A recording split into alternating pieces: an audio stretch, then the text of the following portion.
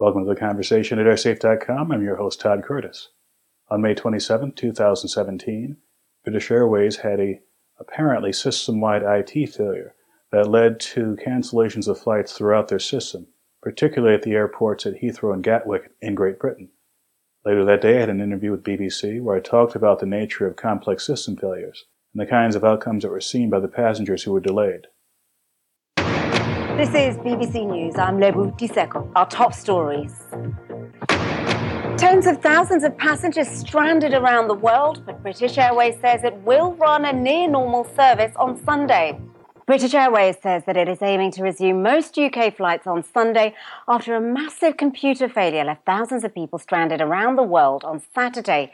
Well, passengers have been expressing their anger with the airline after all flights from Britain's two biggest airports, Heathrow and Gatwick, were cancelled on the busiest day of the year for families going away. Well, one of them at least.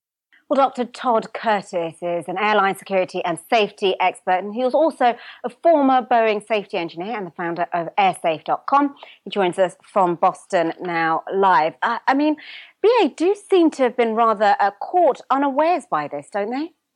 It appears, and this is partly due to the nature of the problem.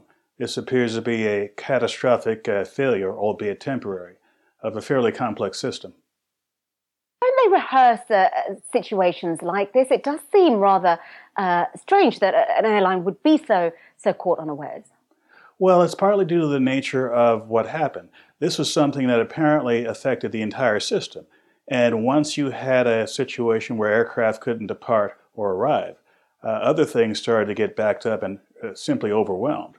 And so many of the failures, or many of the scenes you saw of crowds, of baggage left unattended, is due to parts of the system being overwhelmed by the failures. We've seen how BA's been overwhelmed and it's affected Heathrow and Gatwick. What impact will this have on other airlines in other parts of the world? Well, it appears that this particular problem was limited just to BA. And perhaps there is something that they'll find out through the investigation. It may be common to other IT systems at other airlines. But so far, it looks as though this is a one-off situation. I suppose what I'm trying to get at is that crunch point, the backup. If BA planes are not taking off and landing, does that affect other airports and other airports too? It will, but not in a very major way. For example, there are going to be flights coming from airports from around the world. And unlike Heathrow and Gatwick, there are far smaller percentage of flights that are British Airways flights at these outlying airports. So there will be an effect, but it won't be anywhere near as dramatic as Heathrow and Gatwick. What do you make of the way that the airline has handled this? Well, they're doing the best they can. Given that the nature of the failure was with their IT systems, they had a very difficult time getting any information out to the passengers and even to their own employees.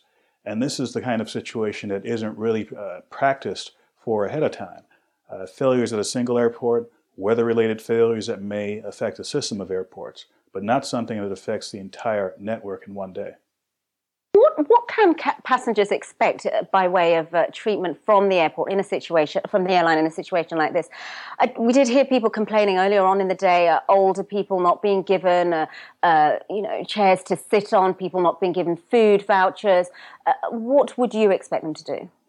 Well, when the EU has a lot of rules in place to compensate passengers and to give them things such as accommodation, food vouchers, etc., when there are delays that are under the airline's control, and certainly this appears to be the case.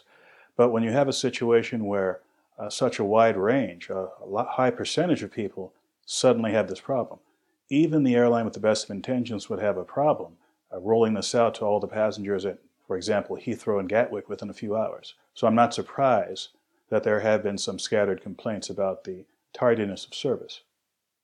All right, Dr. Todd Curtis, we're going to leave it there. Thank you very much. Thanks for having me. For more on airline safety and security, please visit airsafe.com. Thanks for listening, and we'll see you next time.